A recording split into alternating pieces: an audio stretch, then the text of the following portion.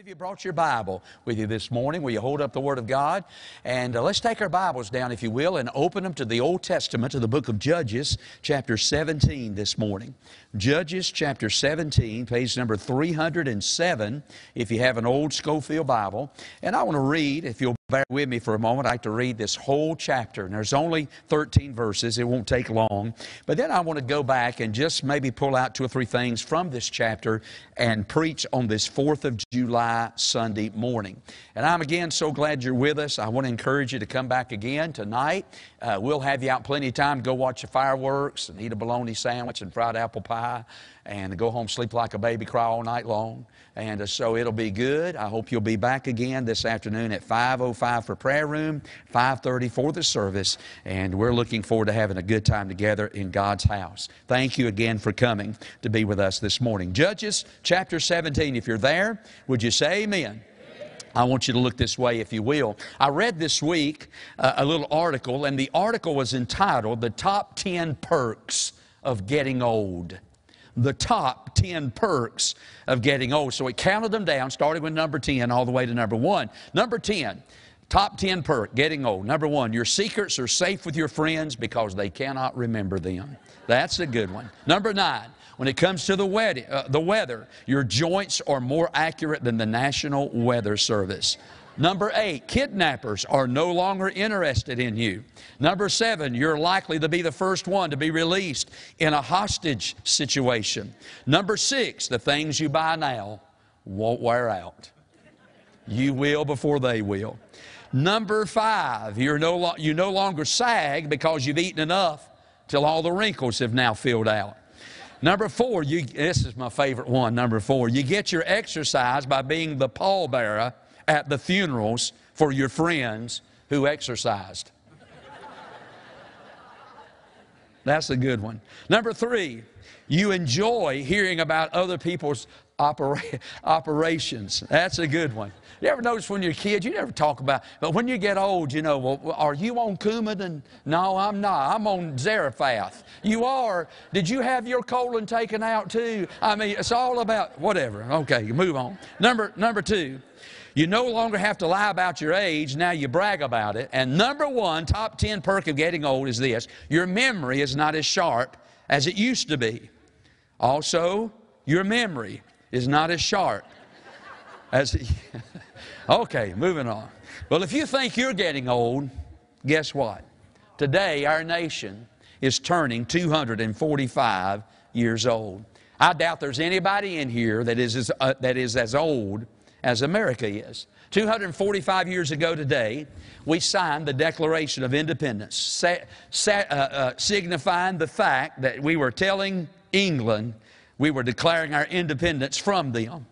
In essence, we were telling them we're going to go it alone. And yet today, as we celebrate our 245th birthday, I'm afraid that our age has affected our memory. I'm afraid that our memory is not what it used to be. We're like the elderly man and woman that I heard about that were traveling across the country on vacation. And they stopped by this little roadside restaurant to get a bite to eat. Then after they got back in their car and went down the road for a considerable journey, the wife discovered that she had left her glasses back at the restaurant. They would have to turn around and go back and get them. Well, it was another great distance away before they finally found an exit where they could get back on the other side of the highway. And boy, all the way back to the restaurant, her husband was just giving her down in the country. I mean, just fussing and fussing that she had forgot her glasses. Well, when they finally got back to the restaurant, pulled in the driveway in the parking lot, and as she started to get out the door, he said, well, as long as you're in there, you might as well go ahead and grab my hat as well.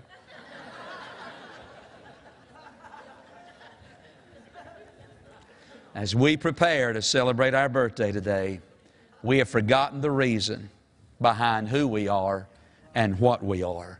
We have forgotten God. You know, one of the great questions that is often asked when it comes to Bible prophecy is this one. Is America anywhere mentioned in Bible prophecy? Well, having read the Bible a number of times, I can honestly say, maybe somebody much wiser than me, but I can honestly say that I've never found an indication of America anywhere in future Bible prophecy. But although America may not be prophesied in the Bible, I can certainly say that America is pictured in the Bible.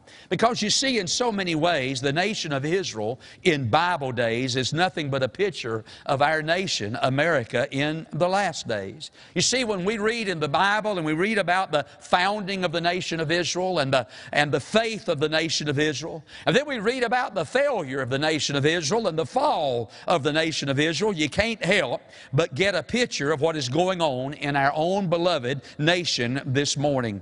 Now, before I read my text and even get into the message this morning, I want it to be clearly understood that I do not hate America. I'm not some kind of a Jeremiah Wright that's standing up here blasting America. I love our nation. I thank God for the United States of America. I was watching yesterday on Fox News, and they had this little segment about where this college student went out and just did like a little interview on the street corners. People were walking back and forth up and down the streets, and she stopped people and she asked them 4 questions about America. And here were 4 questions. And by the way, everybody that they showed on the little video clip was a young American. I'm talking about in the 20s, somewhere around that age. And God help us with these millennial age in America. God just have mercy upon the millennials is all I got to say. But she asked these 20-year-old people 4 questions. Number 1, the question was, are you proud to be an American?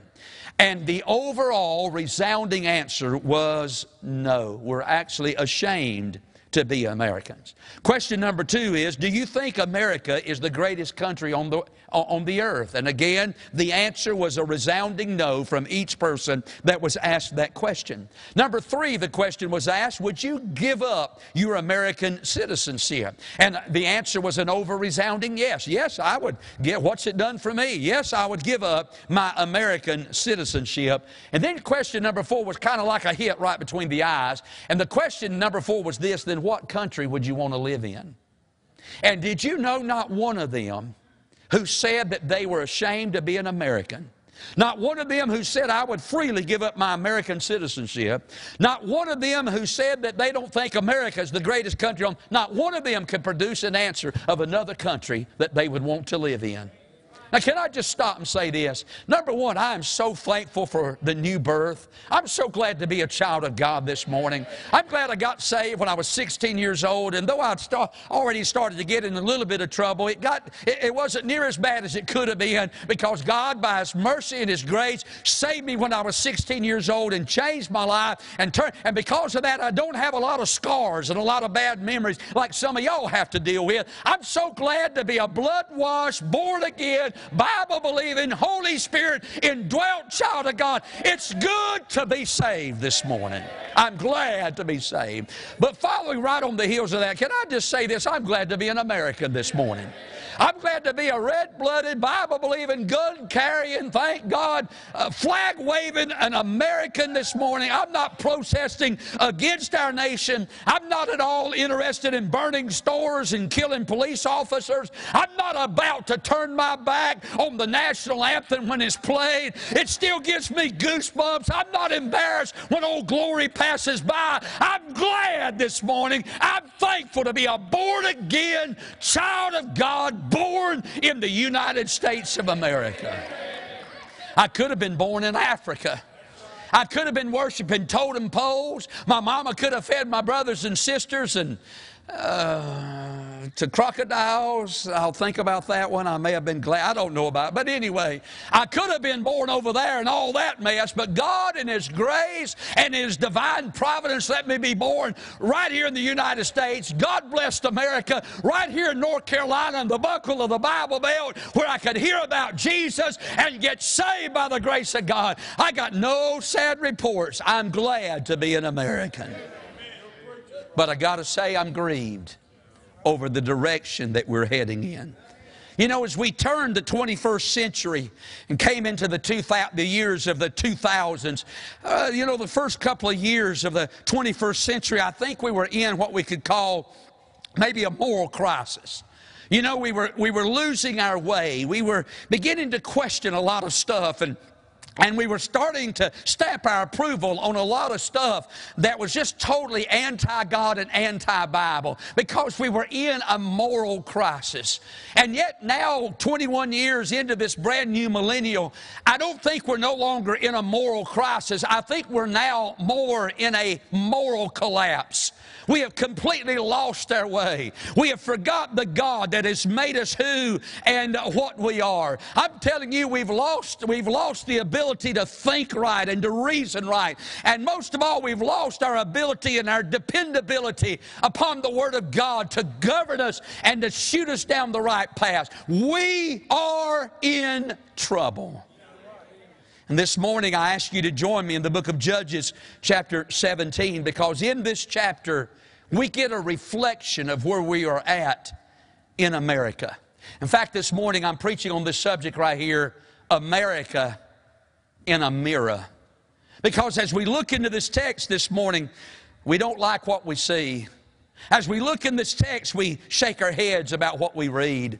And yet we get a reflection of where we're at as a nation in America this morning. Bear with me for just a moment. Look at verse 1. And there was a man of Mount Ephraim whose name was Micah. And Micah said to his mother, the 1,100 shekels of silver that were taken from thee, about which thou curseth, and spakest of in mine ears, behold, the silver is with me. I took it. And his mother said, blessed be thou of the Lord, my son. And when he had restored the 1,100 shekels of silver to his mother said, I had wholly dedicated the silver unto the Lord from my hand for my son, to make a graven image and a molten image. Now therefore I will restore it unto thee.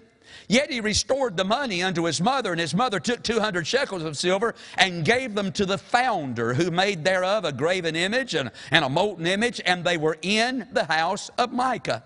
And the man Micah had an house of gods, little g, gods, and made an ephod and a teraphim, and consecrated one of his sons, who became his priest. In those days there was no king in Israel, but every man did that which was right in his own eyes. And there was a young man out of Bethlehem, Judah, of the family of Judah, who was a Levite, and he sojourned there. And the man departed out of the city from Bethlehem, Judah, to sojourn where he could find a place. And he came to Mount Ephraim, to the house of Micah, as he journeyed. And Micah said unto him, whence comest thou? And he said, I am a Levite of Bethlehem, Judah. I go to sojourn where I may find a place. And Micah said unto him, dwell with me, and be unto me a father and a priest. And I'll give thee 10 shekels of silver by the year, and a suit of apparel, and thy victuals. So the Levite went in. And the Levite was content to dwell with the man, and the young man was unto him as one of his sons. And Micah consecrated the Levite, and the young man became his priest, and was in the house of Micah. Then said Micah, now I know that the Lord will do me good, seeing I have a Levite to my priest. Now, I know reading that, you're probably scratching your head, sitting there thinking, preacher, I thought you said this is a picture of America. I don't get it. Well, could I just go back through these verses for just a few moments this morning and kind of offer up an explanation of what this text is all about and how it relates to America. In fact, as I look at this text this morning, I see 3 problems in this text. And I want to say this morning what I would call the 3 greatest problems of America. So let's talk about these problems. First of all, in this text, number 1, I see the problem of a family without a foundation. A family without a foundation. Now, we're introduced to this family in verse number 1. We're never told what his mother's name is, but we know the son's name was Micah. Now, that's an indication that there's a little bit of a knowledge of God in this home, because the name Micah means this: who is like unto the Lord. Who is like unto the Lord. So here's a mama that gave her boy, mama and a daddy, who gave her boy this name, Micah, who is like unto the Lord. Then we read a little bit further that this woman had saved up 1,100 1,100 shekels of silver. Now let me tell you something, that was quite an undertaking back in those days, because when we read through the book of Judges, we find out these were very difficult and very hard times. In the book of Judges, we read of things like famines and wars and droughts and captivities. It was hard times, but this woman must have been very frugal, because she has accumulated, she has saved 1,100 shekels of silver. But then we read in verse number 2 that this amount of silver has been stolen. And when we read in verse number 2 that this amount of shekels had been stolen from her, she started cursing about it. In verse number 2, in the little phrase, the Bible said, about which thou cursest. So I mean, she was so mad, she just started cussing, went into a fit, started cussing when she found out that her silver had been stolen. Well, when this boy, her son Micah, hears his mama cussing and going off in a rant about all this, no doubt he gets a little bit afraid, and he finally owns up in verse number 2 toward the end there, and he says, Mama, I just got to come clean. My conscience is really bothering me. I just want to get this right. I just want to tell you, you're going to find out eventually, I took the money. I took your silver. Well, in verse number 2, she says, well, blessed be thou of the Lord, my son. I mean, one minute she's cussing, the next minute she's blessing the Lord. Sound familiar?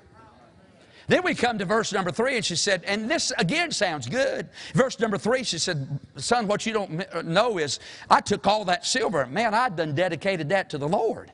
I was going to just use that for the glory of God. And then a little bit later in verse number 3, she takes some of that money, that silver, and she gives it to the silversmith. And he in turn makes a graven image, a molten image, a false god out of it. And the Bible said they carry it to the house of Micah in verse number 5, and he places it there on a shelf among the many gods that he's worshiping.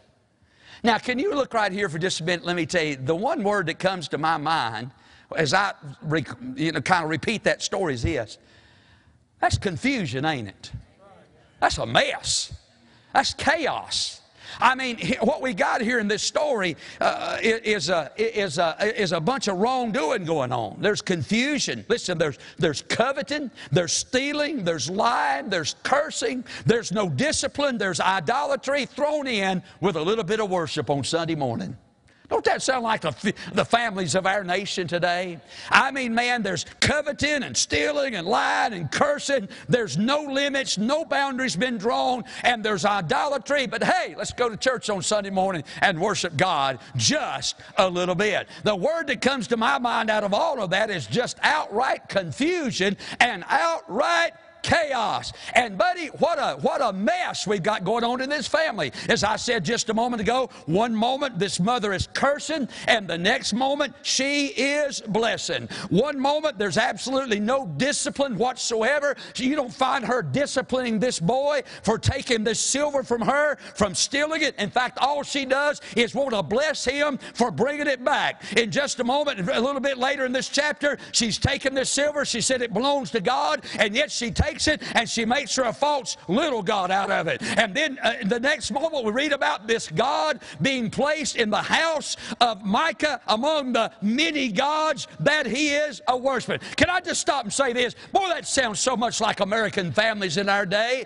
There's so much chaos, so much confusion. There's no boundaries anymore. There's no lines drawn. There's no limits given today. There's so much blessing one moment, cursing the next moment. Hey, but let's run over to church on Sunday morning and worship a little bit. Can I tell you something? That is totally unright, not justified in the sight of God. We are in a mess with these families that have no foundations under them. You know something, just to be honest with you, I was reading this week, and I got to thinking, she should have disciplined. You know, children need some discipline in their life. When they do wrong, they've got to understand there are consequences to their doing wrong. I mean, that's just a fact of life. You can't go out here and flaunt the law and not expect some consequences to come about in your life. And she teaches this boy no consequences to his wrongdoing whatsoever. There's no discipline anymore in the families of our nation. I read this little poem. It goes something like this. Mommy won't tell Johnny no. She wants him to be free to grow. Johnny screams screams and gets his way, Mommy says, that's okay. Johnny thinks he runs the show. Mommy would never tell him no. When he misbehaves, she shuts her eyes. He's just hyper, she justifies. Now Johnny is grown and in some trouble. He has burst his mother's foolish bubble. She never gave him consequences, so now he's got a prison sentence. Hey, where is the discipline? Hey, where is the worship in our home, the true worship? We're confused about which God we're going to worship. I mean, we don't even know the true and living God anymore. We place one God among many gods. I'm telling you, we got families that have no foundations in America anymore. There is outright chaos and confusion in the home anymore. Can I have an amen? Families without foundations. By the way, I think the devil has done a great job at destroying our country. But the way that he's done it is he's gone through the families to do it. Let me explain that. I'll explain further in a moment. But what is the United States of America? If somebody were to ask you, define the United States of America, I'd say, well, it's a collection of 50 individual states. The United States of America. What is America? Well, it's 50 states. Well, what is a state? Well, a state is a place that's made up of a bunch of counties. In the state of North Carolina, we have 100 different counties in the state of North Carolina. So the United States is a bunch of states made up of a bunch of counties. But what's counties? Well, counties are like towns and cities and communities and villages. Well, what is a town and a city and a community and a village? Well, that's where people live at. That's where families reside. So it stands to reason then this, if we can get the family, we've got the towns, the cities, the communities, and the villages. Well, if we got the towns, the cities, the communities, and the villages, then we got the counties. Well, if we got the counties, we got the states. Well, if we got the states, we got the nation. But it all started with a breakdown in the family. There's chaos. There's confusion. By the way, Dad's not even mentioned in the text. Now, he could have died. Let's hand it to him. Maybe he died. But then maybe again, like so many dads do in our day, they just take off with the first floozy that comes along and leaves that mom as a single mom trying to raise those kids. Amen. I'm telling you, families are in a mess today. Families without foundation. What's wrong with America? I'll tell you what's wrong. We got families. There's no limits. There's no borders. We bless one minute. We curse the next minute. There's no discipline. We worship God among many gods in our land. We have families that have no foundations. And the psalmist said, if the foundations be destroyed, what can the righteous do? Amen. Families without foundations. But this leads me to a second problem in this text. Because not only is the problem of America the problem of families without foundations, but number two, the second problem of America is this: pastors without principles. Now hang on for just a minute. Let me preach to me just a minute. All right? I'm going to wind up preaching about something else here in just a second. But the problem is, not only do we have families that have no idea what's going on anymore, they have no structure, there's no inkling of God, the Bible. We've totally disregarded all that, set all that down, and look at the mess that we're in today. I'm telling you, it used to be if you were in church and you were trying to live for God, I mean, you were pretty much insulated and isolated from all the wickedness and the ungodliness going on. But I'm telling you, that mess out there has come in here. Welcome to the new norm. The church is full of chaos and confusion. There's no limits. There's no boundaries. We don't know which God we're going to worship. We're blessing one moment, cussing the next moment. We are in a mess. Amen. Families without foundation. Now we got pastors without principles. Let me show you what happens in this text. So, he takes this God made out of this stolen money that he's given back, and he places it in his house among the many gods that he has. And then we come to verse 7. He goes out now. He's got him a house of gods, but he realizes he needs a pastor. So in verse 7, he goes on he forms a pastor search committee. And he goes out now looking for a pastor to pastor his house of gods. So in verse 7, the Bible said he meets this young man out of Bethlehem, Judah. And the Bible said in verse 7 that he was a Levite. And he sojourned there. So the Bible tells us this young man comes up, he's just walking, he's hunting him a place to land. He isn't satisfied. Now, we know from our Old Testament history that God has already given the Levites a place, and God has already taken care of their meals and provision, because God provided the 48 cities of refuge for these Levites to live in, and then He provided the tithes of God's people to be brought to the house of God to feed this crowd and take care of those people that took care of the house of God. Levites would be the equivalent of the pastors of our day. They took care of things around the house of God. They taught the Word of God. They oversaw the worship of God. So here's this old boy. He's left his God-appointed place, his God-given place, and he's just walking around and he's looking for a place to land. And the Bible said he's approached by old Micah, and he said, you know something, we don't have a pastor. We got a house of gods over there, and we don't have a pastor, and we're looking for a pastor. Would you be interested in coming to be our pastor? And by the way, if you'll look at verse number 10, he said, if you'll come over here to be our pastor, we're going to make it worth your while. We're going to give you some silver. We're going to give you a suit, and we're going to take care of all of your supplies. Whatever you need is going to be taken care of if you just become our pastor. Well, in verse number 11, the Bible said the Levite was content to dwell with the man, and the young man was unto him as one of his sons. So he become this Levite who knows the Word of God, who knows there's only one true and living God. There's not many gods. There's one God, but he goes, he lets down his standards, he compromises, and he goes to be a pastor of a house of many gods. Why is he doing it? I'll tell you why. For some silver, for a suit, and for some supplies. I mean, this man, all he cares about evidently is just taking care of his own needs. He don't care anything about teaching the true Word of God, any responsibility to God Himself. All he's looking out for is himself. Now, there's a Bible word for that, and that's a hireling. This old boy has been hired, and that's what he is. In fact, if you look over chapter 18 in verse number 4, the Bible said in the last phrase, he says this, He hath hired me, and I am His priest. Can I tell you something? There's a lot of preachers standing behind pulpits all across America this morning, and they're there for one reason, and one reason only, a suit, some silver, and some supplies.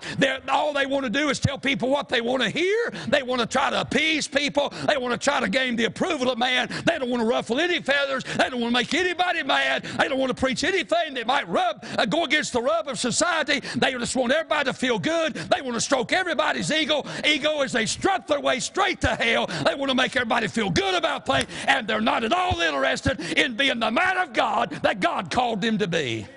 And a lot of the trouble in America can be laid right here at the feet of the pulpit of the church, because we got a bunch of compromisers in America. All they're interested in is some silver and a suit and some supplies. I'm telling you the problem, what's wrong with America, we got families that have no foundations. We got pastors that have no principles. In fact, and I won't take time to preach this, but over in chapter 18, a bunch of people in verse number 1 from the tribe of Dan. Now listen, see if this don't sound like America. I'm putting this in American language. So some thugs from the tribe of Dan. They've been over here, and here's this place that God has given them. This is their lot, their inheritance. But they don't want to work for what God's given them. So they go over here and they spy out this other little country over here, this other little community that has worked hard and labored and fought wars and gained this little piece of property. And these Danites don't want to fight, they don't want to work, but they're not too proud to take what somebody else has worked for, to take what somebody else has labored for, to take what somebody else has fought for. They're willing to do that. Hey, sound familiar? in America. Don't that sound familiar?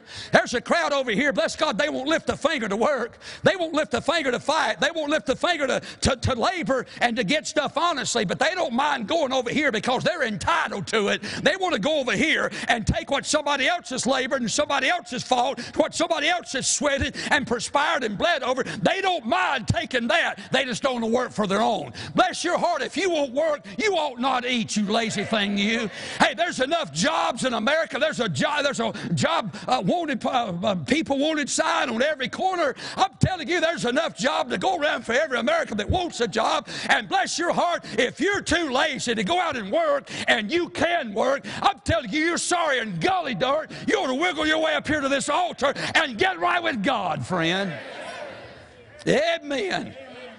I am for it. If somebody's disabled, if they can't work anymore, let's help them, let's love them, let's give them what they need, let's buy groceries, pay their power bill, let's do that to help. But bless God, if you can't work and you won't work, starve. I ain't hunting a place to preach. I got one. At least I did a few minutes ago. I'm just trying to tell you, we got, and you know what that, they went over this preach. Look in verse number 5. So these bunch of thugs go up to the man of God, the priest, the preacher, the pastor, and they say, hey, this is what we're thinking about doing. What do you think we ought to do about it? And that man of God, his eyeballs should have bulged out. Veins should have popped out on the side of his neck. That white stuff ought to start running down to his mouth. He ought to got to hacking. And he ought to said, you low down, ungodly, bunch of low down reprobates. You ain't going to go over there and take what don't belong to you. You get back over there and fight for what God's given you. But you know what he said? Look at verse 6. Go in peace. The Lord is in your way. Preachers that won't take a stand and preach against anything anymore. Just let everything go on. Everything's fine. It's all peachy keen. I love you. You love me. We're one great big family. Come on, Tim. Come on. I tell you, bless your heart, I wasn't cut out of that mold. I wasn't saved like that. I wasn't brought up like that. And bless your heart, as long as I got breath in these lungs of mine, I just want to say there's still some things that are wrong. There's still some things that are right. There's still some things that are black. There's some things that's white. It's not all gray. There's truth. There's lie. And friend, there's a dividing line. And if it's still right, if it was right according to that book, it's still right today. And if it was wrong back in the last century or the century before that, and that book says it's wrong, it's still wrong today. I don't care what Holly thinks about it, or a cancel culture, or a president, or a koala, or anybody else. If it's wrong, friend. Never has been right, never will be right. And we got a bunch of lacy-drawered, lily-livered, scared preachers that won't get up in the pulpit and stand up and preach anymore with their eyes of fire because they've been in the presence of God. I'm here to tell you, God have mercy upon our land because we got pastors that have no principles. Just do whatever you want to do if it makes you feel good. Amen. Or no way, not here. If it's wrong, it's still wrong. Still wrong. Come back tonight, I'll tell you some more about that. Hey, can I tell you this? Oh, Alex de Tocqueville. If I were to mention his name, some of you heard of him before. He is a French diplomat, but he's more importantly, he's a French historian. Years ago, centuries ago, he came to America. And he was wanting to seek and find what is the greatness? How did this country that started from nothing, how did it become so great overnight? And here's what he said, and I quote, I sought for the greatness and genius of America in her commodious harbors and her ample rivers, and it was not there. I sought for the greatness of America in her fertile fields and boundless forest, but it was not there. I sought for the greatness of America in her rich mines and her vast world of commerce, but it was not there. I sought for the greatness of America in her democratic Congress and her matchless Constitution, but it was not there. Not until I went into the churches of America and heard her pulpits flame with righteousness. Did I understand the secret of her genius and her power? America is great because America is good. If America ever ceases to be good, America will cease to be great. A Baptist preacher didn't say that. A French historian said the greatness of America.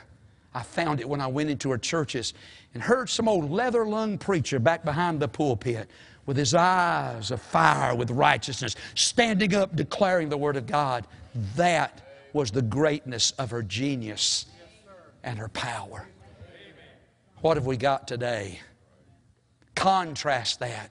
Where are the pastors with principles?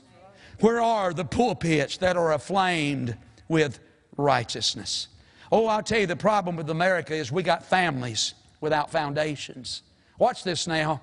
We got pastors without principles. And then number 3, we got government without God.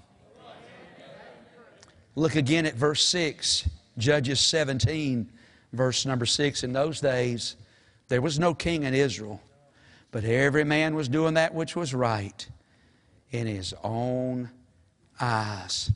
You know, the one thing that we know about the book of Judges is that there were never any really true godly leaders. It seemed like even in the days of the judges, all of them had problems and flaws and struggles and weaknesses.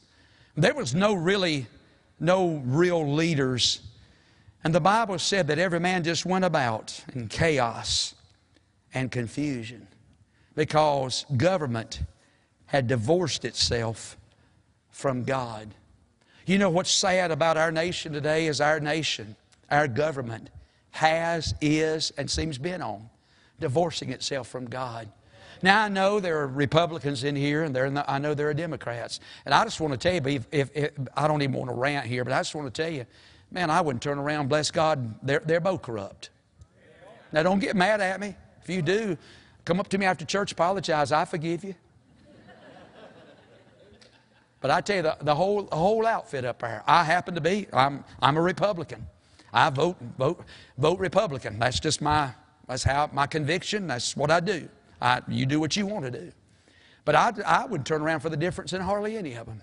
But I'm just going to be honest with you. Our nation is turning away from God. The United States was founded by godly people on godly principles for a godly purpose. If you go to Washington, D.C. today, our nation's capital, the one thing you'll find is the Bible's all over the place. There are 50 references, listen to this, 50 references in the Supreme Court to the 10 Commandments. Now, I don't know about you, but I thought when President Trump put all those conservatives on the Supreme Court, I thought, man, we're going to turn some things around. Boy, have I been sadly disappointed. How many times has that crowd that he's put on, we've got the majority now. It seems like when we get the majority over anything, it seems like to me we're afraid of what the minority is going to say about it. So we want to reach across the aisle and shake hands with a bunch of devils and try to get along with everybody. And yet when they get in, they don't give a flip about what everybody else thinks. They just run over us. Hey, amen. I'm telling you, we're in a mess. Our nation, founded by godly people. Patrick Henry said this, it cannot be emphasized too much or repeated too strongly, that America was founded not by religionists, but by Christians. Not upon religions, but upon the gospel of our founding forefathers said that. And bless God, we got a president today that can't even go to the Catholic Church and take communion because he believes in killing little babies. Isn't it a sight that the Catholics have got more convictions than the Baptist does today? At least they won't let the president come over and take communion because he don't go along with their dogma, their doctrine. And yet anybody can come to Baptist church and tell you can cuss and run around, commit adultery and lay around, sing country and rock music, do anything you want to do. Come over here, you can do anything you want to do in the Baptist church. It's a sight when the Catholics got more convictions than the Baptist does. You're welcome. We're in a mess. What happened? What happened to preaching? What happened to listen to this, George Washington, the first president of our country, when he took the official oath of office, leaned down and kissed the pages of the Word of God. Listen now, he wasn't done. He kissed the pages of the Word of God, and then in his first official act as president, he took the entire Senate and Congress to church for a worship service that lasted 2 hours. Amen and amen. And then he said this: no people can be bound to acknowledge and adore the invisible hand that conducts the affairs of nations more than the people of the United States. He went on to say, every step that we have taken has been distinguished by some token of providential agent. In other words, what he's saying, you cannot look at what happened here in this land without saying, God did this. And can I just say, God did this. And yet our government today, deifying man, justifying sin, glorifying perversion, dignifying abortion, legalizing gambling, magnifying evil, minimizing the Bible, nullifying God. We have become a nation that permits, promotes, and prefers evil. That which used to slink up the back alley is marching down Main Street with a bless God rainbow flag, and you better not say anything against it, because, brother, you're in trouble if you do. Well, bless the Lord, I want to tell you something. If I have to go to jail, I'm going to go to jail. But I'm going to keep preaching that book right there and standing where I've always stood. And if I got to go to jail, hey, y'all come bake me a chocolate cake and put me a file in it, and I'll get myself out of there. Have we lost our moral compass in America? We have got government without God. We are in a mess. I'm done. I got my favorite thing I read this week. I share it with you. And here's what it said. How many of y'all remember Stormin Norman Schwarzkopf? Remember him? He was the leader of military operations during Desert Storm, Desert Shield, Desert Storm. He was the kind of the overseer of all that. And he was doing a press conference one day. And somebody asked him, what are we going to do with Osama bin Laden? Can we forgive him? And Stormin Norman Schwarzkopf, this is before he died. I'm talking about Obama, before Obama, well, Obama and Osama. Turn around for the whatever, you figure that out. And so Norman Schwarzkopf, what are we going to do? What are we going to do with Osama bin Laden? Can we forgive him? And Stormin Norman Schwarzkopf said this: it's God's job. It's up to God to forgive him. It's our job to arrange the meeting.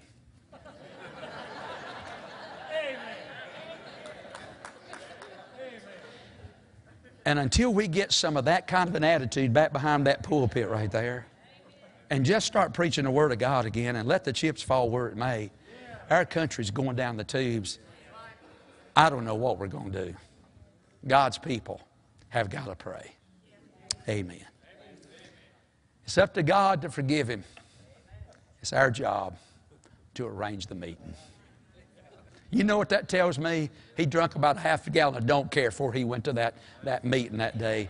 And that's what we need in America. We're sitting in our churches silently while this stinking crowd has took our country to depths of cesspool life that we've never seen before. Somebody got to stand up and say something. And don't worry about the backlash. Just say it. Amen. Let's pray. Father, thank you so much for the Bible, the Word of God.